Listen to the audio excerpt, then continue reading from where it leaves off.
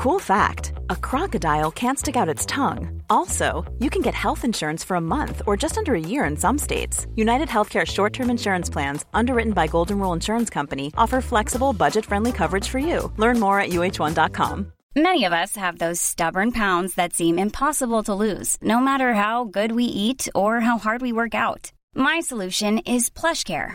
PlushCare is a leading telehealth provider with doctors who are there for you day and night to partner with you in your weight loss journey. They can prescribe FDA-approved weight loss medications like Wegovy and Zepbound for those who qualify. Plus, they accept most insurance plans. To get started, visit plushcare.com/weightloss. That's plushcare.com/weightloss.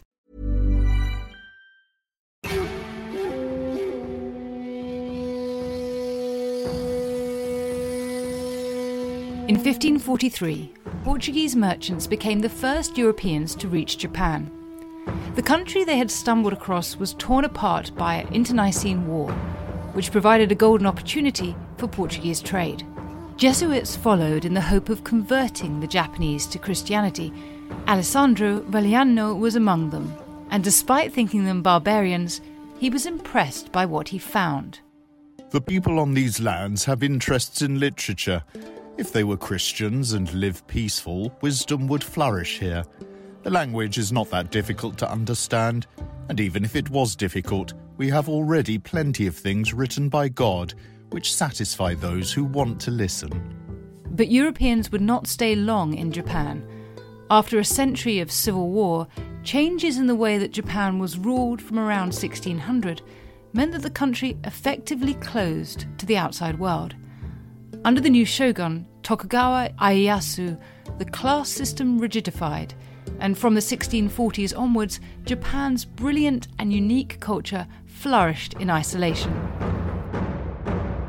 I'm Professor Susanna Lipscomb, and in this edition of Not Just the Tudors, we're navigating the fascinating, floating world of 17th century Japan.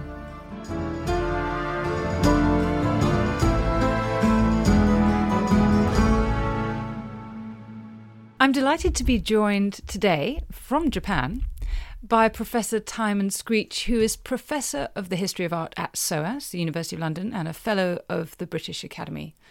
And he's the author of some dozen books on the art and culture of Japan's Edo period, also known as the Tokugawa shogunate.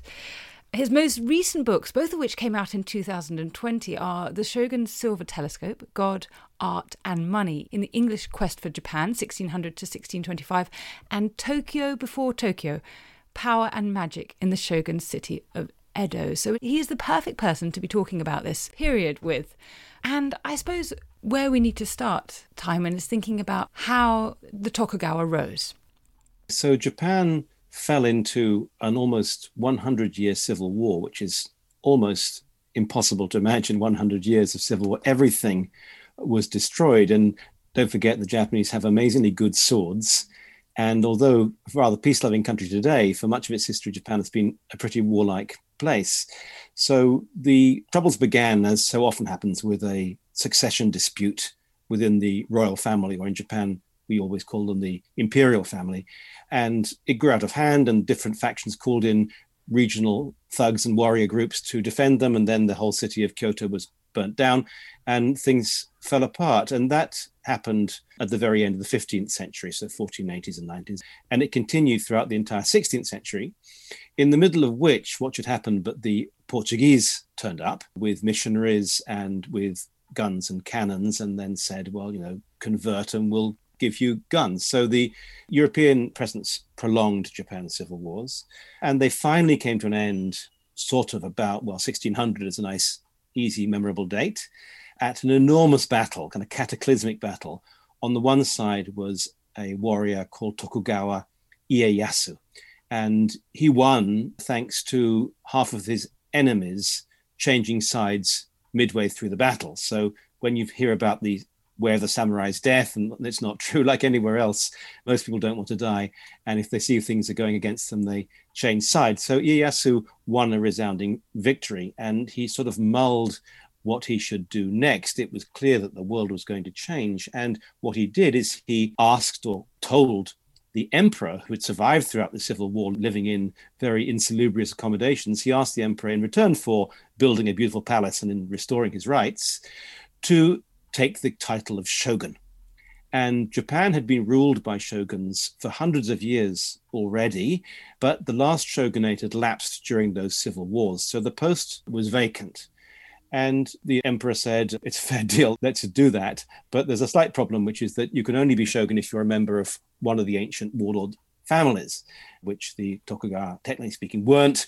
But then some enterprising herald type person came forward with a lost family tree, proving that the Tokugawa were entitled to the shogunate and all was well, and they were installed in 1603. So the real beginning of Japan's early modern or Tokugawa period or Edo period is 1603. And we call it the Edo period because mostly, naturally, shoguns or anyone else ruled from the capital, which was Kyoto. But the Tokugawa family decided to rule from their old power base 500 kilometers away to the east. And that area was a little town called Edo, E-D-O. And so they ruled from it.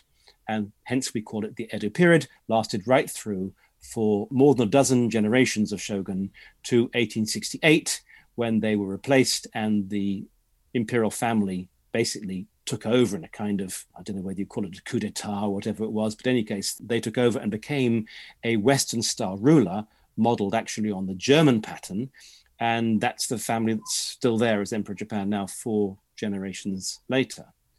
So the Edo period is basically 1603 to 1868. And when the shoguns were finally abolished and the Western-style monarchy came to power, in those days, of course, it's steamships and railways, and Kyoto is an inland town. It didn't suit. So the emperor simply moved up to Edo, the shogun's center, and declared that the new capital, but renamed it as Tokyo. So it's very neat, actually, isn't it? It helps us. It helps us give a name to this period. Yes, it's very neat. And Kyoto isn't a name. Kyoto just simply means the capital. It's not a name. But when Edo became the real capital, Kyoto was turned into a proper name, and therefore you spell it with a capital K, Kyoto. And To means east, so Tokyo just simply means the eastern capital. Aha. I love that sort of etymology. So we're talking about a new era under the Tokugawa. So first of all, Ieyasu, and then presumably his successors. And in terms of the society in which they lived, I'm aware that some of those who had been fighting for power in the 16th century had risen from quite lowly origins, but that actually maybe there's a sense of the hierarchy becoming more strict and harder to navigate through after this period. Yes, what I just referred to as the civil wars of the 16th century, that's of course our modern English description of them. They called them the period of those below overthrowing those above, which is a bit more euphonic if you say that in Japanese. And so that's what had happened. And it was literally revolution, right? Revolution means those below overturning those above. So above all, what people wanted was peace. And I'm sure that anyone living today in Iraq or Yemen, you can understand that at first you want peace. And after that, let's think about other things. So there's a tolerance, I suppose, of a fairly forceful shogunate that essentially said, we will guarantee peace in return for you accepting our overlordship. The emperor bought into it. The emperor declared them shoguns. Therefore, there's no issue about legitimacy. If the emperor says they're shoguns, then they are. And so many of the regional warriors also thought, let's pack it in. Let's say the shogun is our notional overlord. And in turn for that, the shogun let most of the significant warriors retain their lands. Of course, he killed off his enemies and he reparceled out land to his loyalists. But many of the old military families that had been fighting for 100 years and more were allowed to maintain their holdings so long as they declared that the shogunate was their overlord. And one of the things that may have made it to Britain or the US is the idea, of course, of the samurai, famous warriors. So they are the military warriors that you're talking about in this period. Yes, one of the ways in which peace was enforced was an official class system, which was borrowed from continental Chinese and Korean practice. It wasn't invented in Japan, which is there are 4 social classes. Of course, the top are what were called the gentlemen. That's a Chinese way of thinking about it, because China on the whole has not been a military country, whereas Japan has been ruled by the military. So what Chinese call gentlemen, the Japanese call warriors, and beneath them are farmers, because the farmers produce what we all need. And beneath the farmers are the artisans, because they produce secondary materials, and beneath them are the merchants, because the merchants do nothing. Think about City of London, all they do is circulate other people's money and get rich out of it. It's not fair. Only the gentlemen, or that's to say the military, what today we call the samurai, were allowed to carry arms. And they always walked down the street with two swords, one long and one short, tucked into their sash, and you knew exactly who they were, and you made sure you cleared the path and let them through. Over time, of course, peace became established, and the samurai didn't even need to fight, and there was nobody to fight anyway. So they became sort of bureaucrats and tax collectors and administrators for the various warlords. They probably were about 7% of the population, so it's way bigger than aristocracy, but it's not like half the country was samurai. I mean, it's less than 10%. And then, of course, the other thing that happened, as you can well imagine, is that the peasants got exploited, and despite their notional upper class, they became poor, and the merchants exploited them and became rich, so that the social classes and financial wherewithal soon separated. And this gave rise to social friction, but also kind of complex issues about propriety and reticence within spending and vulgarity of overspending, a lot of social concerns about this world that had been set up in 1603. By the time you get to about 1700 or about 1800, it doesn't work anymore. You may say, if it just doesn't work anymore, why not change it? The problem was that the first shogun had been deified. And so anything that he had established was extremely difficult to unpick and change according to changing circumstances. And this is one of the problems that the Edo period had with a kind of sclerotic system with a very dynamic financial economy. In terms of these different classes, what does that mean in practice? I mean, do we see a great culture of deference between the different classes in behaviour? Yes. One issue was that the samurai, in order to stop them carving out their own territories and bullying people, they mostly had to live in the cities. So I mentioned these warlords. Basically, they get endorsed by the shogun. There's about 300 of them, so it's quite a lot. And each of these warlords is responsible for their own samurai band, and almost all cases the warlords demand the samurai come and live in their castle town so that they can work as functionaries and they can't maraud and steal things. So samurai are an urban group, and of necessity most merchants are urban too. I mean, you're not going to make a lot of money in a village, so merchants flock to the city. So you get the cities where wealthy merchants and samurai who fancy themselves but may not actually be very rich are living side by side. And the merchants have to show deference to the samurai in public, but the samurai often need the merchants, make loans that they may intend never to repay, or the standard practice, of course, you marry some wealthy daughter. The classes weren't really supposed to marry into each other, and they were notionally fixed, but it did happen that a poor samurai might marry a woman who can bring some money in the dowry. But these things happened under the counter sort of way. It wasn't monogamous, so that a samurai person might take as a secondary wife a woman that can bring in some money, even though his class might require him to marry a samurai's daughter as his principal wife. But this is on the surface, and they always had what they called doing things internally. That's to say, when the rules are not needed to be enforced, then you don't enforce them. And there's one particular government minister who, very powerful figure, about 1800, so 200 years into the period, and he had a very nice metaphor. He says, when you've had your bento out of your box at lunchtime, you're going to want to clean it. And if you clean right into the corners to get the dirt out, you'll break the box apart. So let dirt linger in the corners. Don't intrude into people's lives too much. The law may say one thing, but you don't have to always enforce it. So Tokugawa legislation, if you look at it, seems incredibly draconian. People are being executed for this, that, and other, but actually it hardly ever happened. There's a great tendency the government shows its benevolence to people and lets you off with a fine or with a 1-year exile to the provinces, something like that. So that the way that the system dealt with the changing social circumstances, which have made it no longer a country that just emerged from war, and it turned it into a flourishing market economy, the government shows lenience. Lenience was a very important term in their legal consciousness. And things kind of did okay. Now, it might also have happened that the last thing a rich merchant wanted to do was to become a samurai. because then you have a lord you've got to grovel in front of, and people tell you that it's vulgar to spend lots of money on fancy clothes, and you have to go out practicing with your sword in cold weather. So that, in fact, you get the opposite sometimes of samurai petitioning their lords to be able to surrender their status and go off and become a merchant.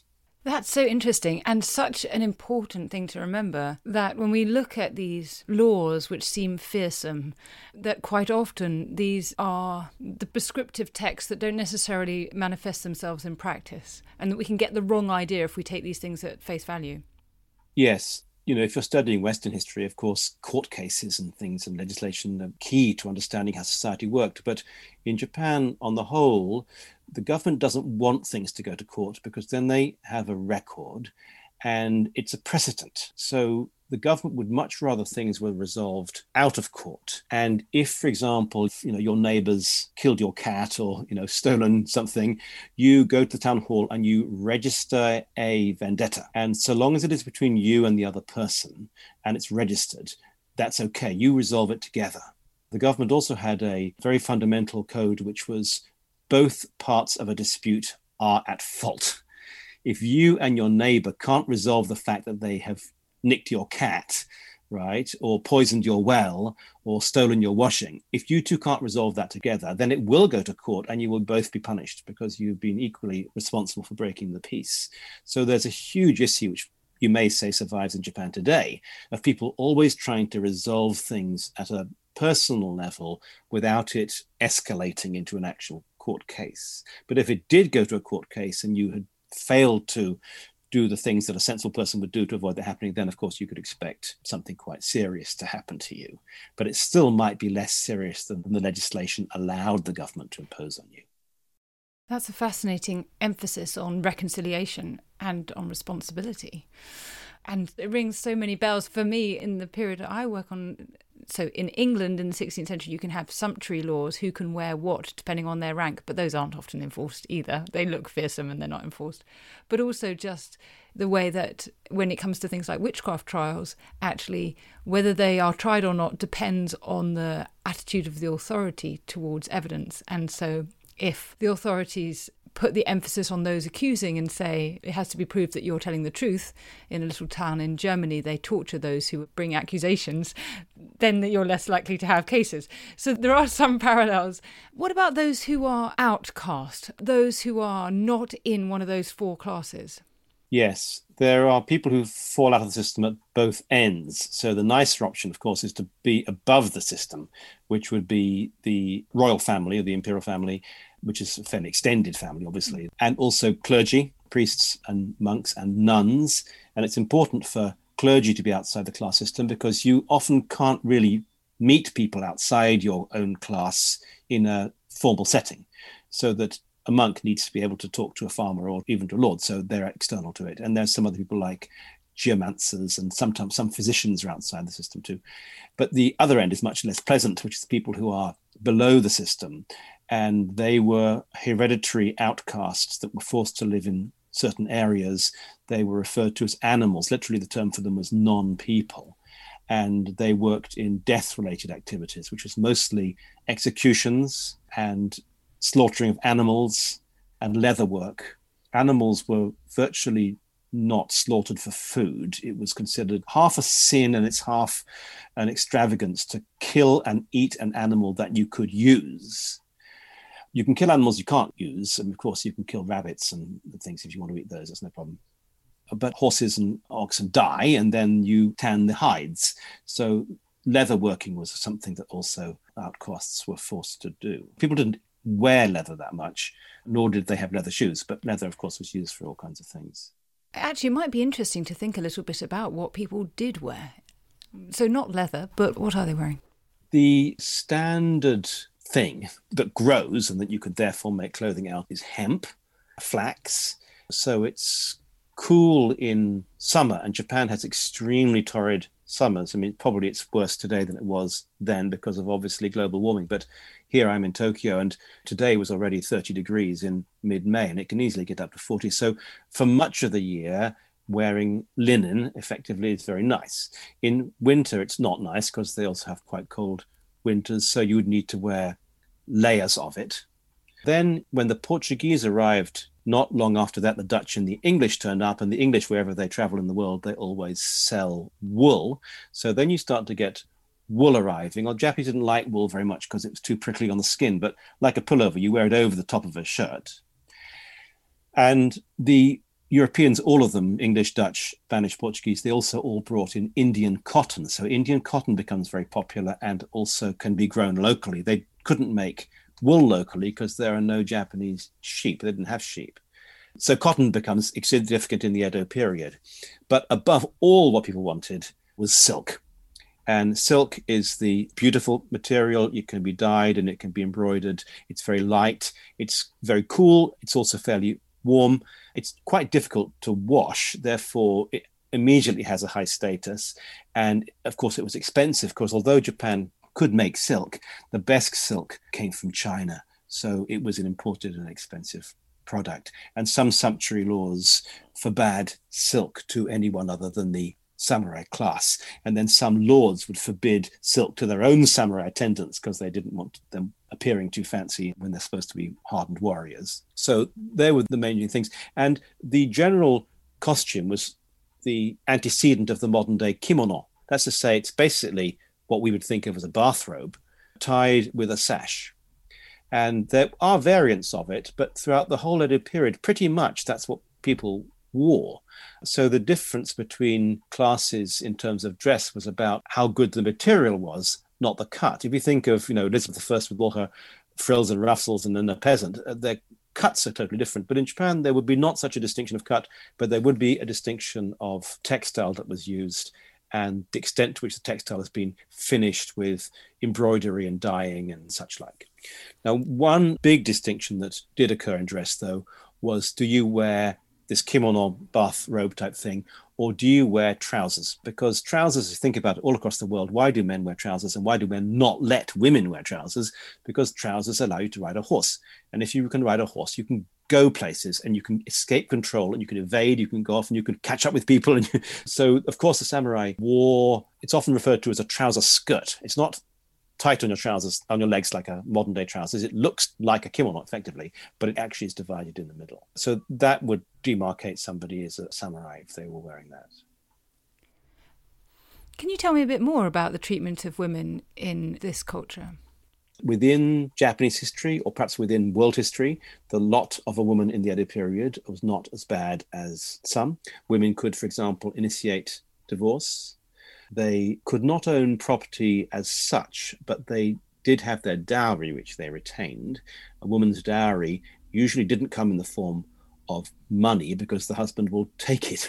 A woman's dowry usually came in the form of textiles. So she would come with all her kimonos, which would last for life. And if push came to shove, she could liquidate those and she would have money to go off and do something else.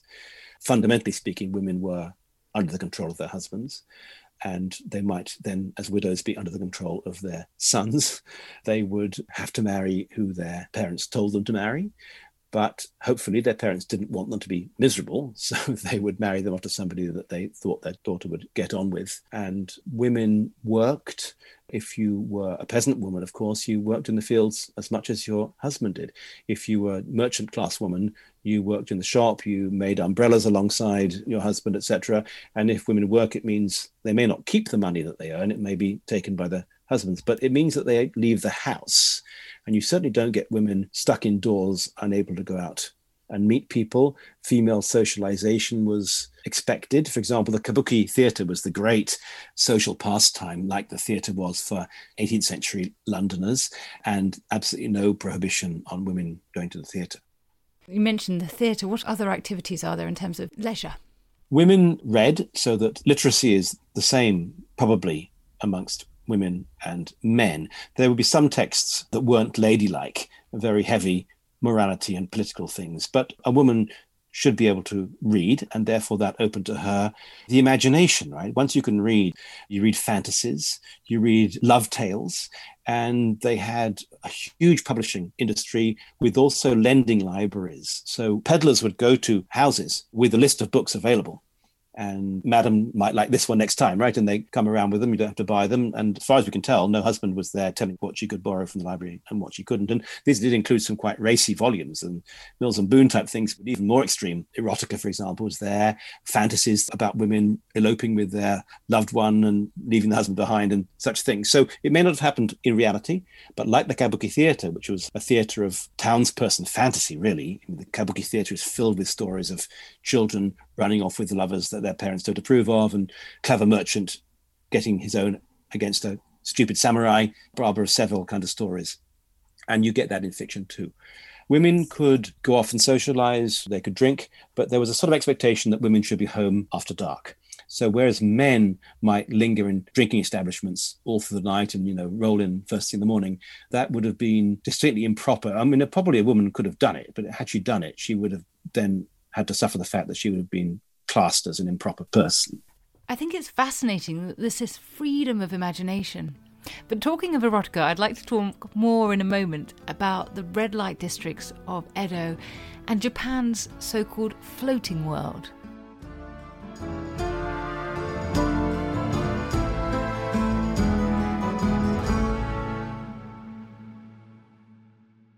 Catastrophic warfare, bloody revolutions, and violent ideological battles. I'm James Rogers, and over on the Warfare podcast, we're exploring the vast history of ferocious global conflict. We've got the classics. Understandably, when we see it from hindsight, the great revelation in Potsdam was really Stalin saying, yeah, tell me something I don't know. The unexpected. And it was at that moment that he just handed her all these documents that he'd discovered sewn into the cushion of the armchair. And the never ending. So arguably, every state that has tested nuclear weapons has created some sort of effect to local communities. Subscribe to Warfare from History Hit wherever you get your podcasts. Join us on the front line of military history.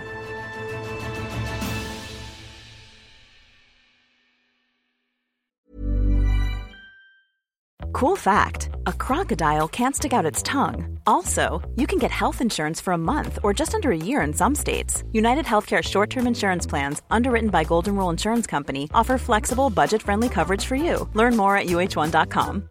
Hey, I'm Ryan Reynolds. At Mint Mobile, we like to do the opposite of what Big Wireless does. They charge you a lot, we charge you a little. So naturally, when they announced they'd be raising their prices due to inflation, we decided to deflate our prices due to not hating you. That's right. We're cutting the price of Mint Unlimited from $30 a month to just $15 a month. Give it a try at mintmobile.com/switch. $45 up front for 3 months plus taxes and fees. Promo rate for new customers for limited time. Unlimited more than 40 gigabytes per month. Slows full terms at mintmobile.com. There's never been a faster or easier way to start your weight loss journey than with PlushCare. PlushCare accepts most insurance plans and gives you online access to board-certified physicians who can prescribe FDA-approved weight loss medications like Wegovy and Zepbound for those who qualify. Take charge of your health and speak with a board-certified physician about a weight loss plan that's right for you. Get started today at plushcare.com/weight loss. That's plushcare.com/weight loss. plushcare.com/weight loss.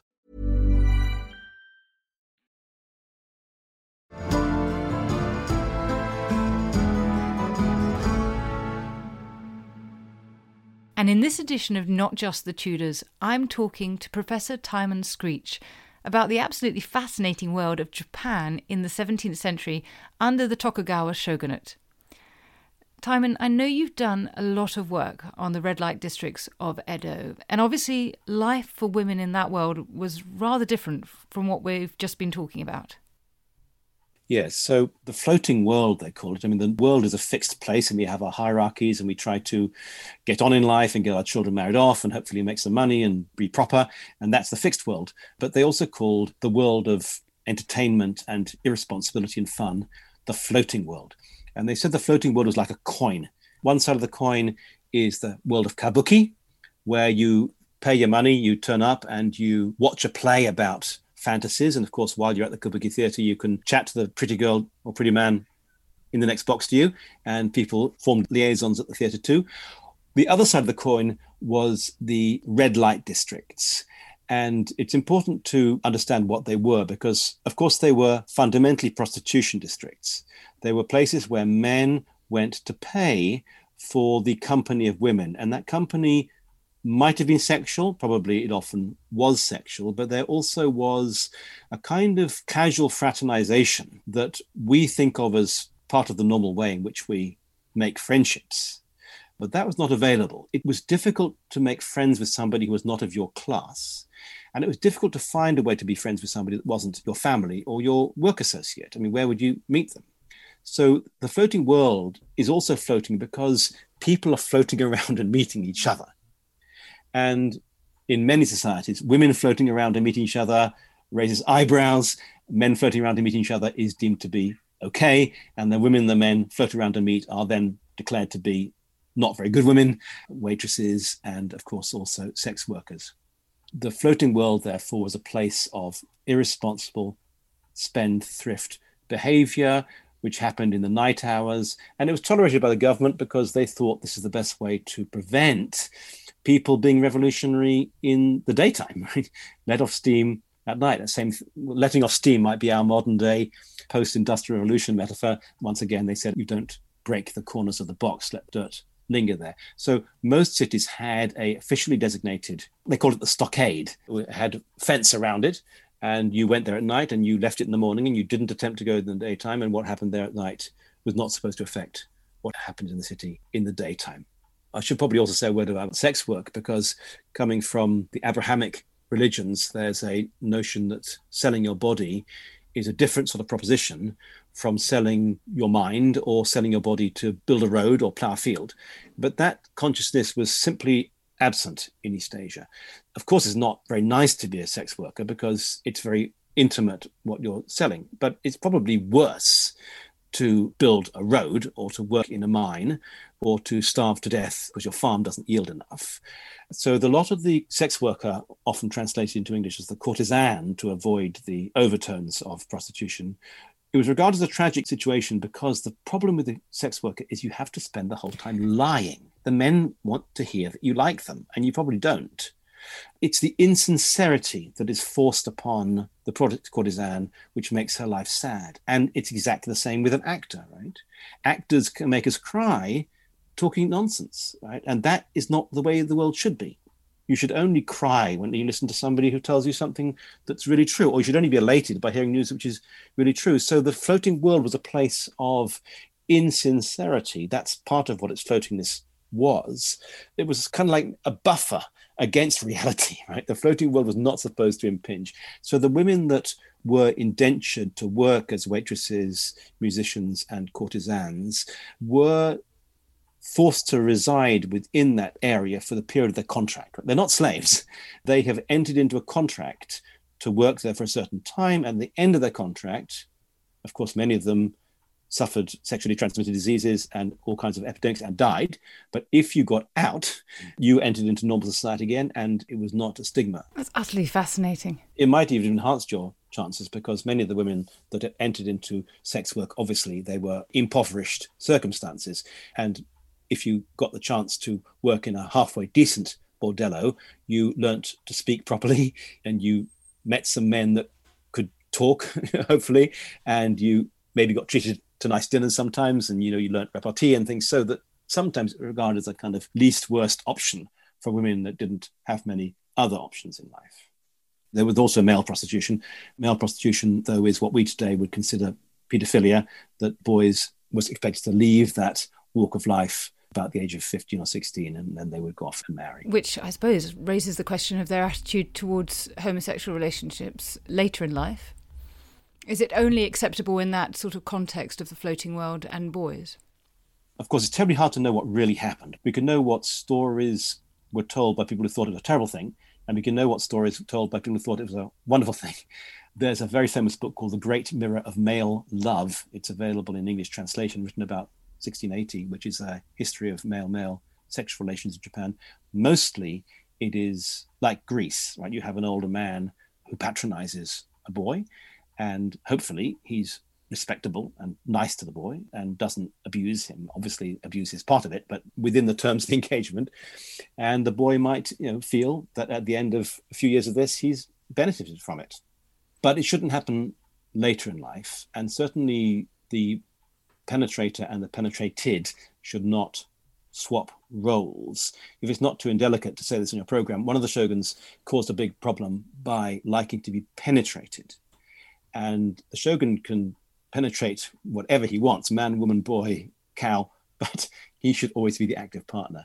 And this came to a bit of an issue in his case, and eventually he was forced to change. But so that was sort of the deal. So when a boy becomes a man, he would have to take the active role, or else it would be regarded as very strange. Right, so your sexual role has got to represent your power in society. The active role is for the powerful.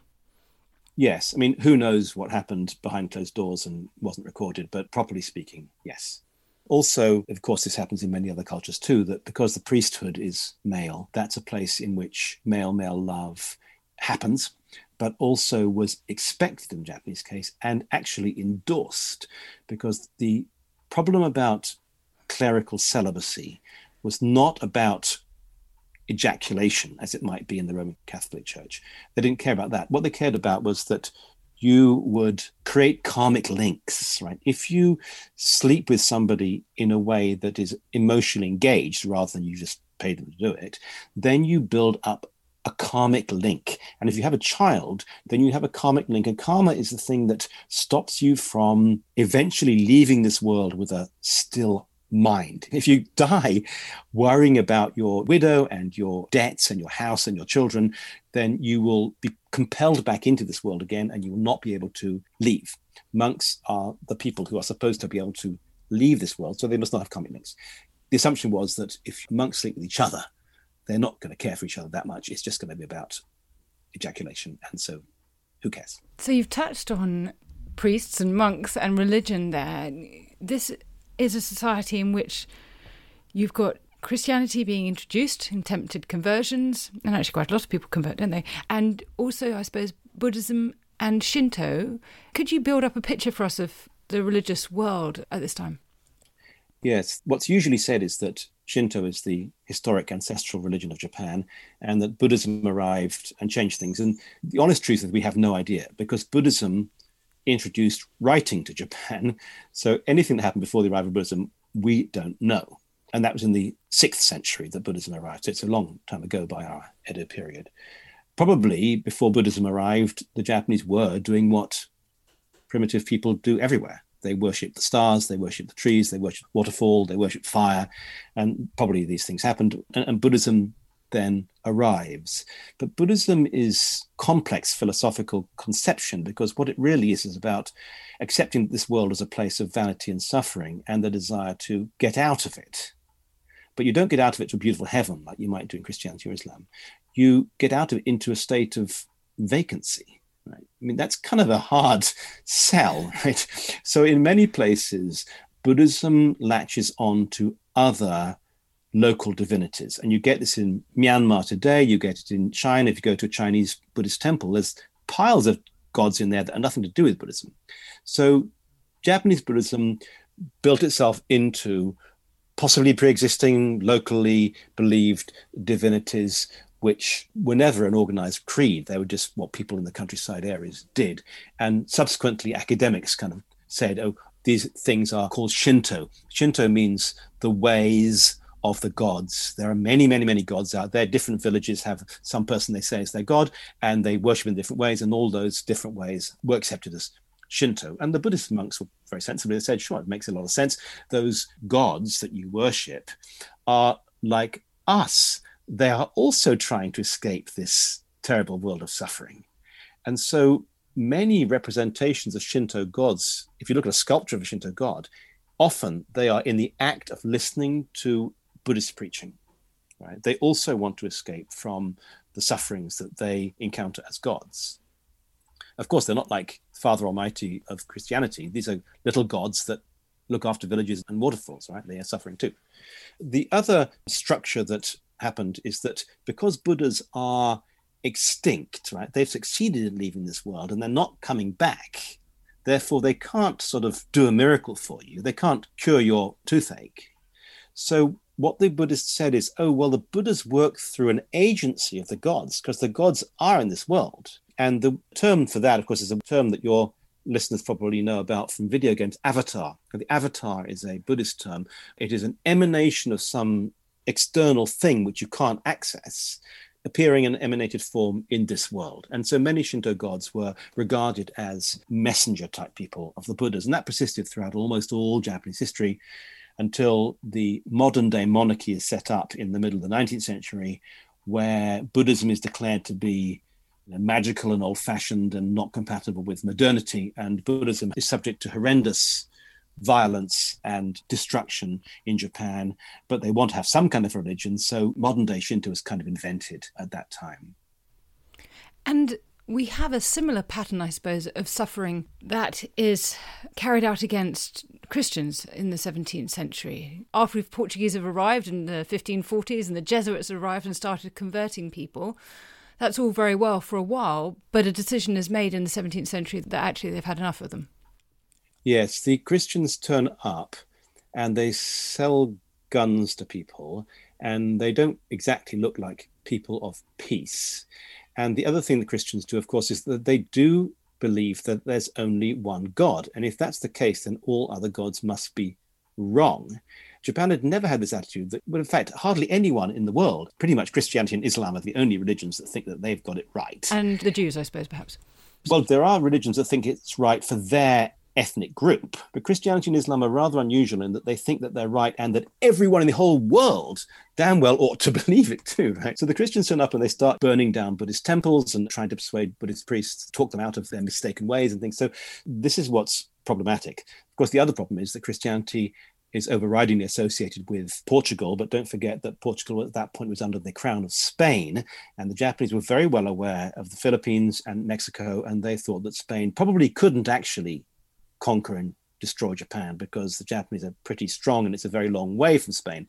But they thought, possibly not without reason, that given the chance, King of Spain wouldn't mind picking off a few outlying Japanese islands for his own empire. So for a whole range of reasons, political, theological, Christianity is declared illegal. Initially, they expel all the priests. Most of the priests were Westerners because there'd been a fair amount of racism and they hadn't let many Japanese even become priests. But all the priests were expelled, and the shogun said, well, now you can worship without the foreign priests. But of course, in Roman Catholicism, you need a priest. It's not like Protestantism. So it didn't work. And that meant, of course, you get underground priests, as happened in England during the Recusancy.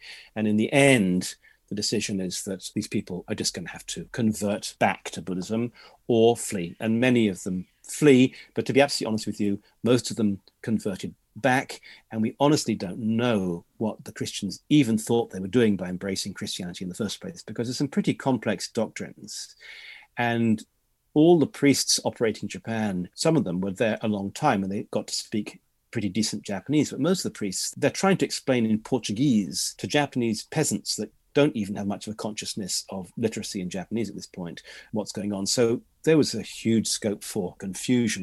Most Japanese refer to Christianity as another class of Buddhism. So there's a lot of misunderstandings. And part of the bringing of peace and the settling down of the country and the establishment of commerce and markets that the Tokugawa wanted to do in the early 17th century, part of that process was to force everyone to register at a temple. It's a little bit like the English parish system. You had to register at a temple and you could not register at a church. So everyone, therefore, had to sign up to Buddhism in some way or another. Now, there were martyrdoms and they were pretty nasty, but on the whole, most Japanese Christians, they would have said they're going back to being another kind of Buddhist. I can see that it would have been difficult to know what people thought they were signing up to and that lack of clarity about it. But I'm really struck by the fact that we do have 5,000 or 6,000 people who were executed in this early 17th century as Christians, as well as those who return to Shinto or Buddhism in this case, or who are the hidden Christians as they're referred to. I mean, there are obviously people who are willing to suffer for this faith. Yes, I don't know the numbers, and I don't know how trustworthy the numbers are, if you could even find them. Most of our information comes from Christian sources themselves. And the Jesuits thought Japan was going to be a new Christian country. And when they're expelled, they're deeply hurt by that experience and they have to find justifications for it. And so bloodbath and all their flock, faithful to the end. And there were some people who liked that. But how many we honestly can't say. One should also remember that, after all, the civil wars are fairly recently ended by this point, during which the loss of life had been so enormous. There'd also been plenty of Buddhist warriors during the Civil War period too. So dying for what you believed in was something that people had been conditioned over a number of generations to accept. And people who died for Christianity, people died for other things too. But that does not continue. Christianity effectively disappears. And you refer to hidden Christians, and indeed there were some people in very remote outlying areas that held on to something that they believed in, some ancestral devotion with magical spells and things that were passed on. Christianity was made legal in Japan again in the mid-19th century. These people appeared from some local villages. Very startling and interesting story. But what they believed at that point is quite crazy. It would not be Christianity by the way we normally understand it. Mm-hmm. And you raised the question of how we know what we know, which seems to be a particular challenge. I mean, am I right in understanding that it was forbidden to write down history in early Tokugawa Japan, and so that we don't have the kind of contemporary chronicles that we might normally rely on to know about what was going on? Up to a point, that's true, yes. So there's some areas which you can't talk about. For example, the Tokugawa are very sensitive about their rise to power. Not only that battle in 1600 where some of their people changed sides, but of course any warriors betrayed people along the way. So any talk about that was pretty much taboo. You could write histories of earlier times.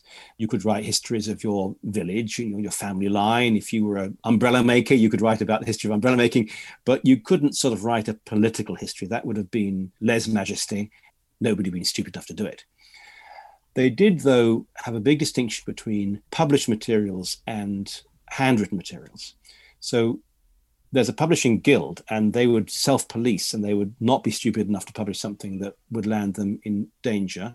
But for the most part, if you just write down what you think about life on a piece of paper and keep it at home, nobody asks very much about it. Now, there's one very famous case of a kind of popular storyteller who started telling recent history, in other words, 10, 15, 20 years ago, scurrilous stories about goings on in the shogun's palace and even in his harem.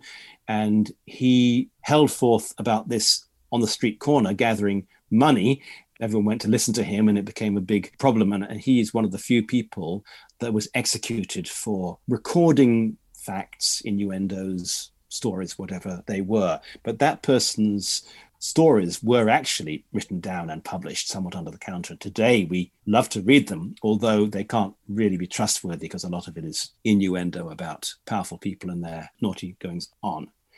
Of course, people do keep records. So historians today have plenty of material to look back on. I mean, there were all kinds of financial documents, property management, intellectual history was very widely written down, ecclesiastical lineages. These things are there, but the commoners would not talk about them. They didn't even know the shogun's name. Nobody knew the shogun's name. Nobody knew the emperor's name.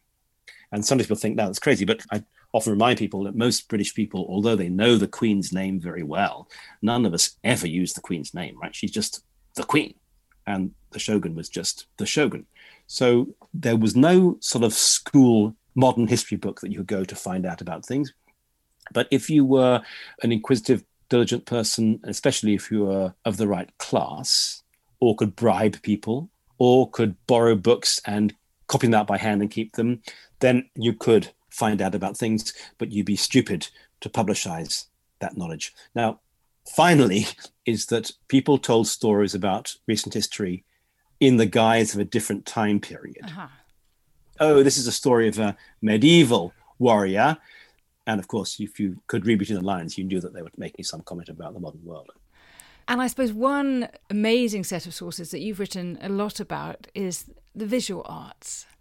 So tell us a bit about what we can see of this period. If you'd asked an Edo period person about painting, there was an official government school. It's called the Kano School, K-A-N-O.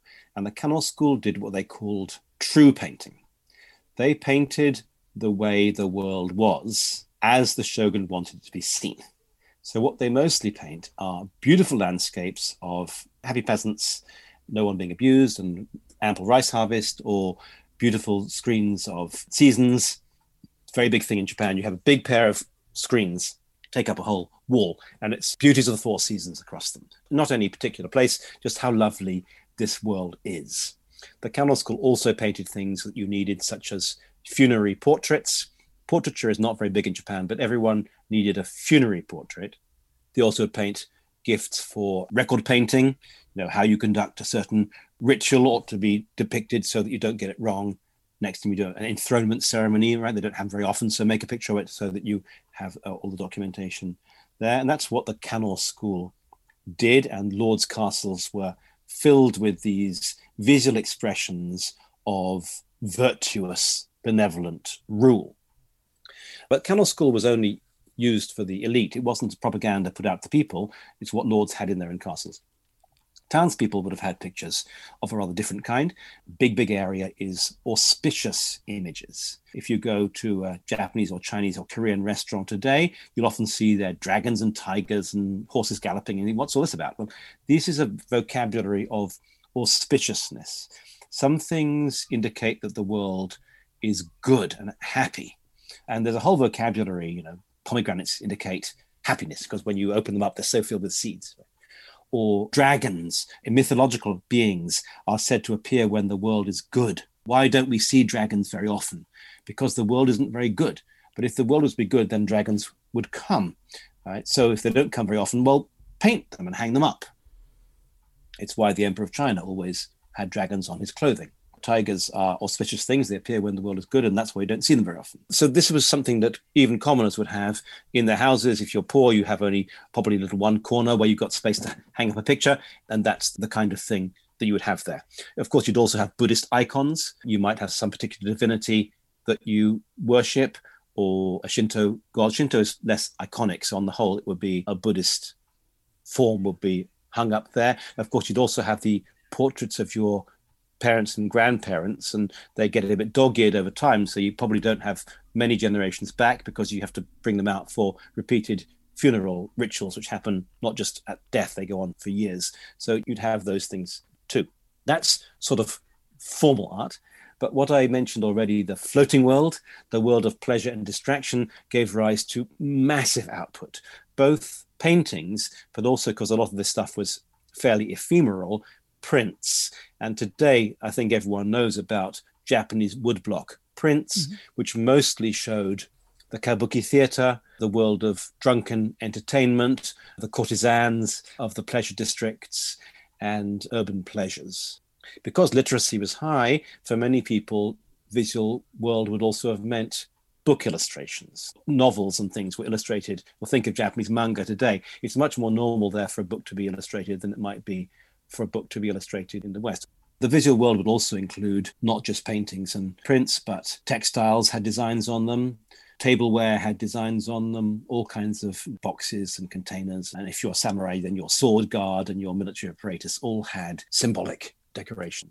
You're painting a wonderful picture, pun not intended. And lastly, I wanted to just touch on two things I think that many people in the West have heard of from this period, which is the haiku and the tea ceremony. Could you talk to me about those? Let me start with the tea ceremony, because that goes back a bit further. Tea was introduced to Japan from China. It wasn't indigenous, and it seems to have begun being drunk by monks and scholars because it keeps you awake. And it's the same with coffee, right? People drank coffee because it stops you from going to sleep, so you can keep on bantering away in a coffee house, or you can keep studying through the night. But it soon spread more widely, and you didn't have to drink so much of it that you had a high, just a little drop. And tea ceremony, for some reason, its origins are much debated, turned into a kind of, it's a little bit like the floating world, because the floating world is a place you go to for fun. The tea ceremony is a place where you went for a little bit more philosophical, thoughtful kind of abstraction from normal life. And the tea ceremony, therefore, also was rather outside the class system. So it wouldn't matter for a samurai to turn up to a tea party with a merchant, even though they might not be able to be together in the same room in a formal context. So the tea ceremony becomes a place of intellectual encounter, also because you have, as much as possible, beautiful cups and vessels to drink from. So it's also a place of refined aesthetic enjoyment. And quite consciously, it amounts to nothing. You don't get anything out of a tea ceremony, except that you've had a nice time with the people you were with. And on the whole, you are not supposed to use the opportunity of tea ceremony to try and ask somebody to make you a loan or to intercede with you for some political advantage, or if somebody might know somebody to marry your son off to. These are not supposed to be tea ceremony events. They are for a kind of contemplative mood change, and they take place in a rather rustic space outside normal familiar architecture. So there's a slight nostalgic edge to them too. Before we lived in this world of silks and imported Portuguese this and that and Chinese, so when we just lived in little humble huts, it was like this. So that's very simply expressed because people have spent their whole lives working on the history of the tea ceremony. I don't want to be too reductive about it, but that's sort of what it was. Now, haiku is different. Haiku, of course, is a poetic form, and the word haiku is a modern expression where you take one of these poems on its own. But historically, you don't take them on their own. They're made into strings of verses.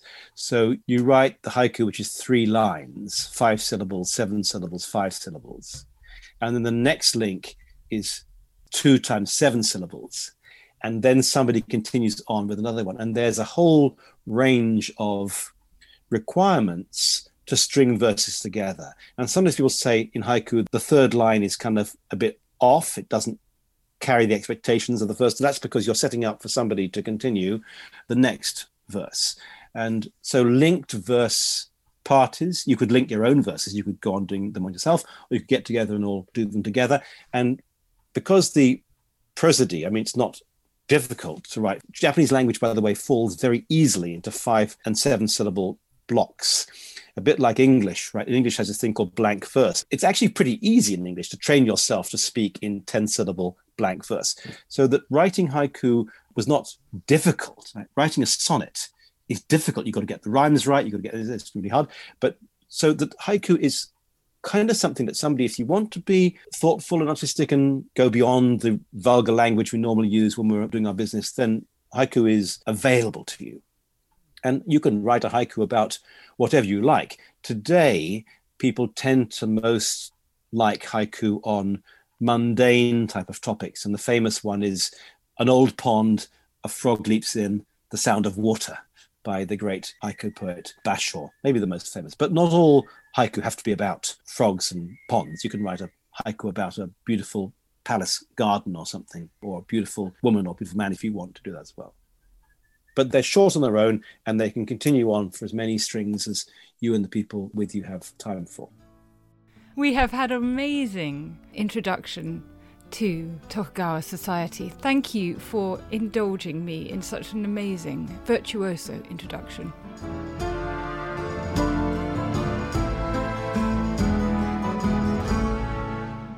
If you enjoyed this episode, please recommend this podcast to your friends and family, and do share it on social media.